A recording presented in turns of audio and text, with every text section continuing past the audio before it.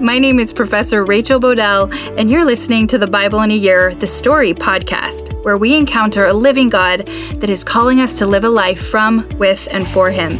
This podcast is designed to help you listen to the one connected story of the Bible and understand it, perhaps just a little bit better, by learning from biblical scholars that have helped me. We will read the Bible out loud and explore how the one connected story of the kingdom of God is unfolding and how we fit into that story today.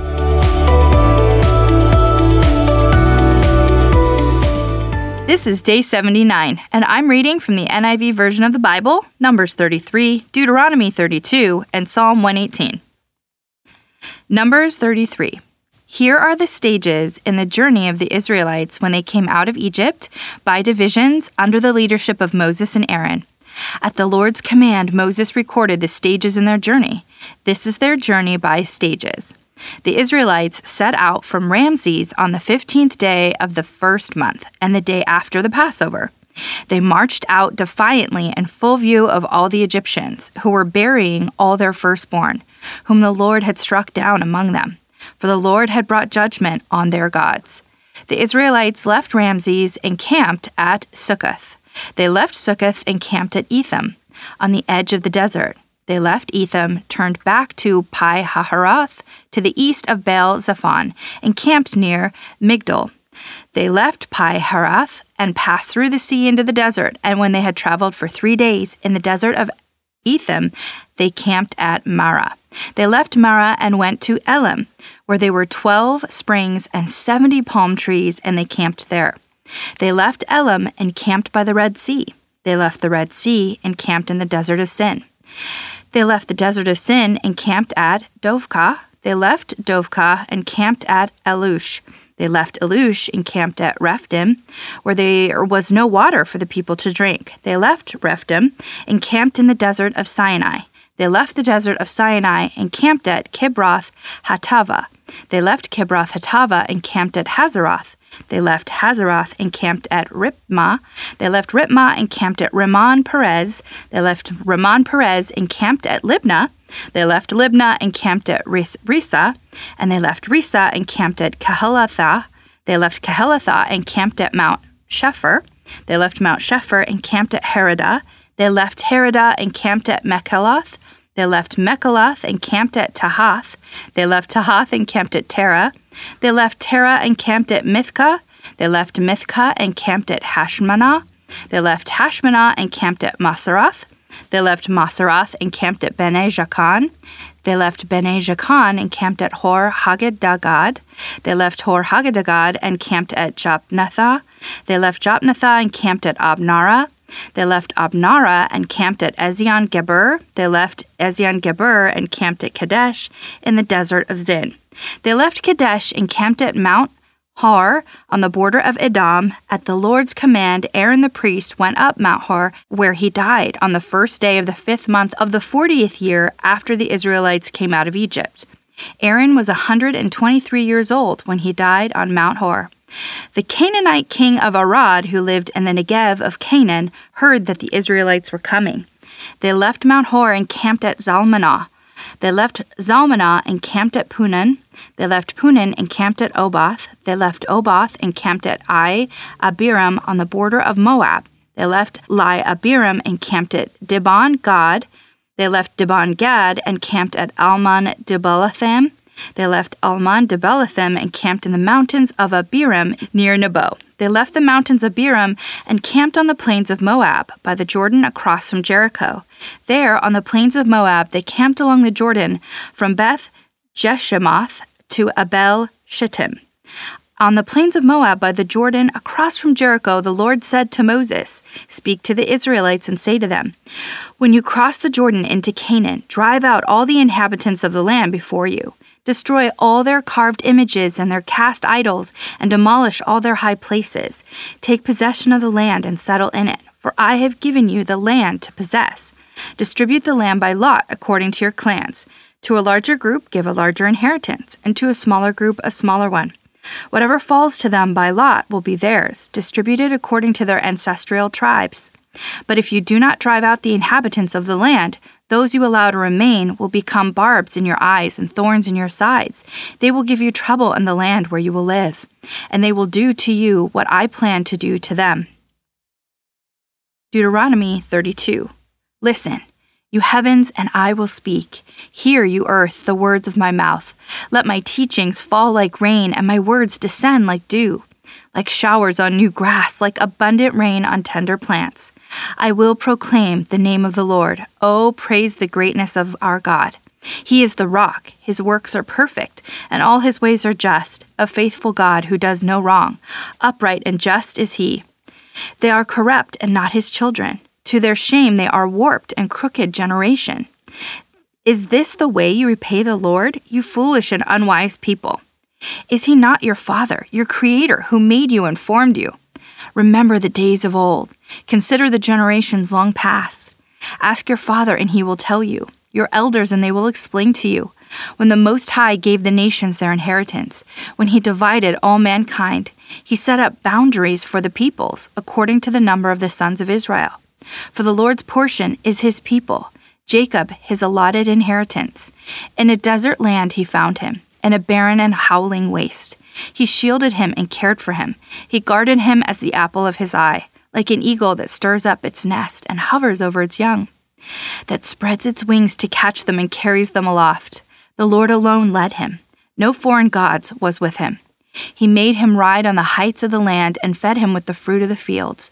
He nourished him with honey from the rock and with oil from the flinty crag, with curds and milk from herd and flock, and with fattened lambs and goats, with choice rams of Bashan and the finest kerns of wheat. You drank the foaming blood of the grape. Jeshurun grew fat and kicked. Filled with food, they became heavy and sleek. They abandoned the God who made them and rejected the rock, their Savior. They made him jealous with their foreign gods and angered him with their detestable idols. They sacrificed to false gods, which are not God, gods they had not known, gods that recently appeared, gods your ancestor did not fear. You deserted the rock, who fathered you. You forgot the God who gave you birth. The Lord saw this and rejected them because he was angered by his sons and daughters. I will hide my face from them, he said, and see what their end will be. For they are a perverse generation, children who are unfaithful. They made me jealous by what is no God and angered me with their worthless idols. I will make them envious by those who are not a people. I will make them angry by a nation that has no understanding. For a fire will be kindled by my wrath, one that burns down to the realm of the dead below. It will devour the earth and its harvest, and set afire the foundations of the mountains. I will heap calamities on them and spend my arrows against them. I will send wasting famine against them, consuming pestilence and deadly plague. I will send against them the fangs of wild beasts, the venom of vipers that glide in the dust. In the street of the sword will make them childless. In their homes terror will reign. The young men and young women will perish, the infants and those with gray hair. I said I would scatter them and erase their names from human memory, but I dreaded the taunt of the enemy, lest the adversary misunderstand and say, our hand has triumphed, the Lord has not done all this. They are a nation without sense. There is no discernment in them. If only they were wise and would understand this, and discern what their end will be. How could one man chase 1,000, or two put 10,000 to flight, unless their rock had sold them, unless the Lord had given them up? For their rock is not like our rock, as even our enemies concede. Their vine comes from the vine of Sodom and from the fields of Gomorrah. Their grapes are filled with poison, and their clusters with bitterness. Their wine is the venom of serpents, the deadly poison of cobras. Have I not kept this in reserve and sealed it in my vaults? It is mine to avenge. I will repay. In due time, their foot will slip. Their day of disaster is near, and their doom rushes upon them. The Lord will vindicate his people and relent concerning his servants when he sees their strength is gone and no one is left, slave or free. He will say, now, where are their gods, the rock they took refuge in, the gods who ate the fat of their sacrifices and drank the wine of their drink offering? Let them rise up to help you. Let them give you shelter. See now that I myself am he. There is no God besides me. I put to death and I bring to life. I have wounded and I have healed, and no one can deliver out of my hand. I lift my hand to heaven and solemnly swear, as surely as I live forever, when I sharpen my flashing sword and my hand grasps in it judgment, I will take vengeance on my adversaries and repay those who hate me. I will make my arrows drunk with blood while my sword devours flesh, the blood of the slain and the captives, the head of the enemy leaders. Rejoice, you nations, with his people, for he will avenge the blood of his servants. He will take vengeance on his enemies and make atonement for his land and people. Moses came with Joshua, son of Nun, and spoke all the words of this song in the hearing of the people. When Moses finished reciting all these words to all Israel, he said to them, "Take to heart all the words I have solemnly declared to you this day, so that you may command your children to obey carefully all the words of this law. They are not just idle words for you, they are your life. By them you will live long in the land you are crossing the Jordan to possess." On the same day the Lord told Moses, "Go up into Abram range to Mount Nebo in Moab, across from Jericho, and view Canaan, the land I am giving the Israelites as their own possession. There, on the mountain that you have climbed, you will die and be gathered to your people, just as your brother Aaron died on Mount Hor and was gathered to his people. This is because both of you broke faith with me in the presence of the Israelites at the water of Meribah Kadesh in the desert of Zin, and because you did not uphold my holiness among the Israelites. Therefore, you will see the land only from a distance. You will not enter the land I am giving to the people of Israel." Psalm 118. Give thanks to the Lord, for he is good. His love endures forever. Let Israel say, his love endures forever. Let the house of Aaron say, his love endures forever. Let those who fear the Lord say, his love endures forever. When hard pressed, I cried to the Lord. He brought me into a spacious place. The Lord is with me. I will not be afraid.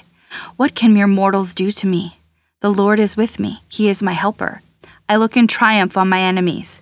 It is better to take refuge in the Lord than to trust in humans. It is better to take refuge in the Lord than trust in princes.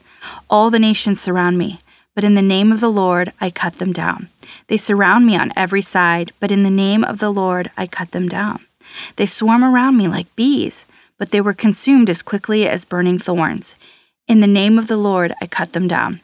I was pushed back and about to fall, but the Lord helped me. The Lord is my strength and my defense. He has become my salvation. Shouts of joy and victory resound in the tents of the righteous. The Lord's right hand has done mighty things. The Lord's right hand is lifted high. The Lord's right hand has done mighty things. I will not die but live, and I will proclaim what the Lord has done.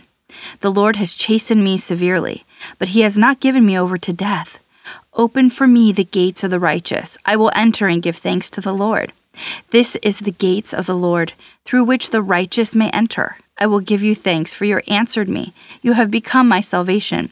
The stone the builders rejected has become the cornerstone. The Lord has done this, and it is marvelous in our eyes.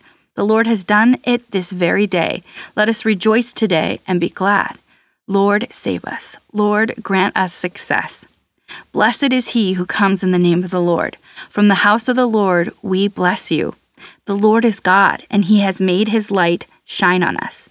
With boughs in hand, join in the festal procession up the horns of the altar. You are my God, and I will praise you. You are my God, and I will exalt you.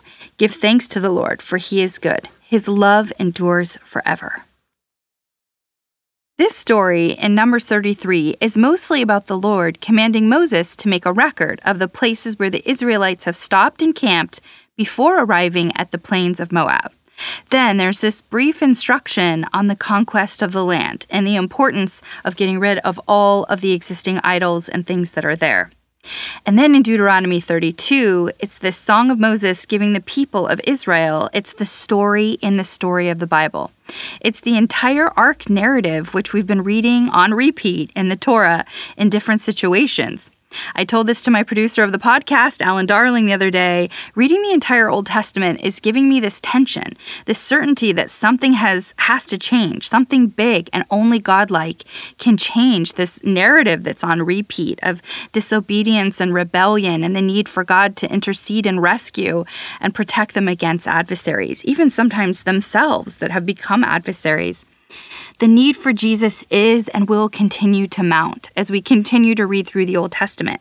We have and will continue to read, even beyond the Torah, a number of different ways that mankind tries to create their own rules, their own way of making, and in quotes, a good life. And at the heart of it, people tend to give up God as the first and center of it all.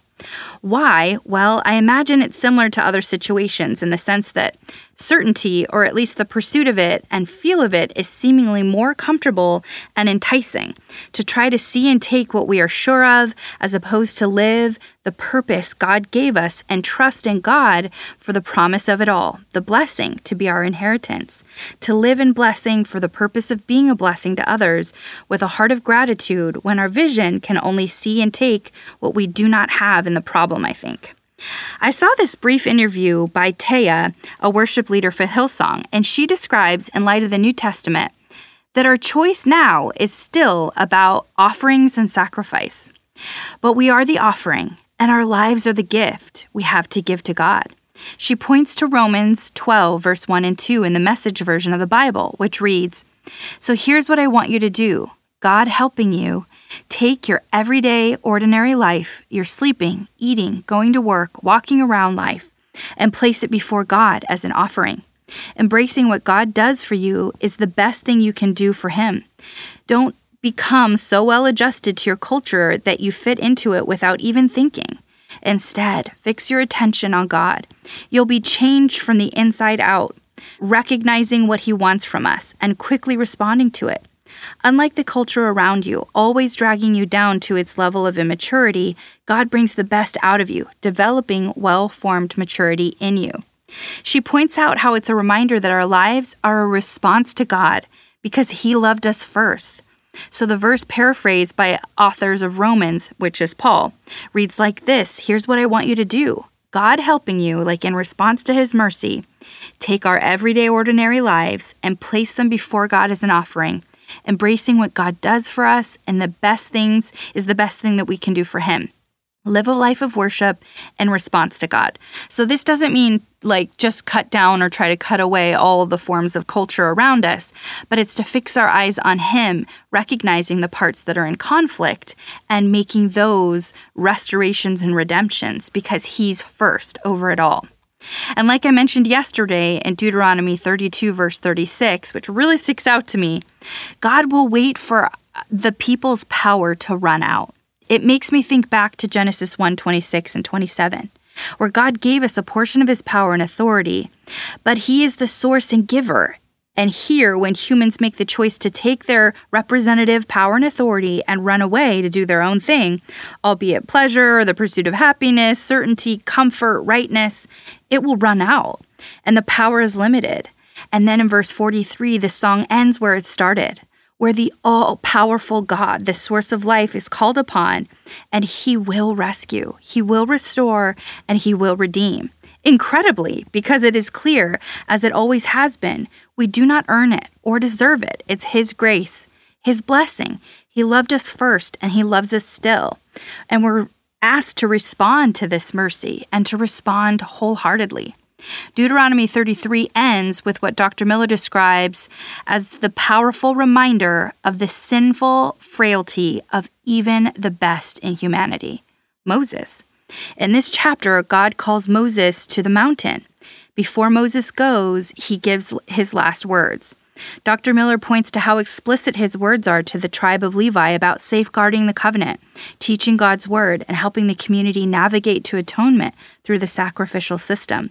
Moses gives a blessing to all of the tribes too, particularly Joseph's descendant tribes, specifically Ephraim, taking on all enemies. Dr. Miller points out how the tribe of Judah is barely mentioned, which is interesting because we know this is the descendant tribe that leads to Jesus. Judah means praise, and may the Lord hear praise may be from and for all the tribes, to hear the cry of praise. Here, Moses seems to focus on the brotherhood of the tribes and how they offer each other both individual talents, but also together protection and strength. Then Moses points back to the uniqueness of God, proclaiming and reminding of God's kindness and rescue, which can lead to the people's unprecedented contentment as they live into their God-given purpose in their God-given place and role where He is present and dwelling. God offers a shield and a sword of protection against the adversary. This we need to take a hold of. And remember, our lives are our offering of sacrifice of praise and acts of worship. My prayer is that we respond to God's gift of grace and love, His blessing to us with praise and an outpouring of His blessing, His gifts to others, and at the same time, in our right hand, be vigilant to safeguard and protect ourselves from the adversary, the Leviathan that is crouching at the door, ready to consume. But as it says in Genesis 4, verse 14, we can master it before it masters us, with and only with Yahweh God. Focus on purpose, not outcome. There and that is God's realm, and we know what He promises. The more I have found that I focus on the purpose, the less I worry about the outcome and trust God for His will and ways, resting in the promise that I am His treasured possession. He is my inheritance, and this is a story in a kingdom with no end.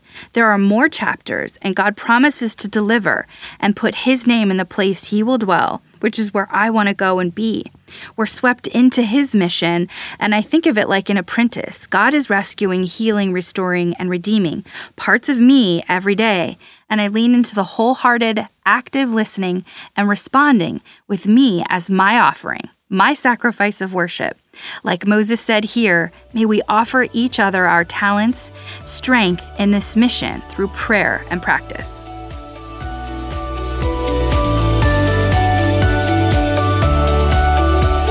Pray for me, I'm praying for you. My prayer is this, found in Philippians 1, 9 through 11, that your love may abound more and more in knowledge and depth of insight, so that you may be able to discern what is best and may be pure and blameless for the day of Christ, filled with the fruit of righteousness that comes through Jesus Christ, to the glory and praise of God. What is this fruit? It is love, joy, peace, patience, kindness, goodness, faithfulness, gentleness, and self-control. Against such things there is no law. Galatians 5:22 through 24. See you tomorrow.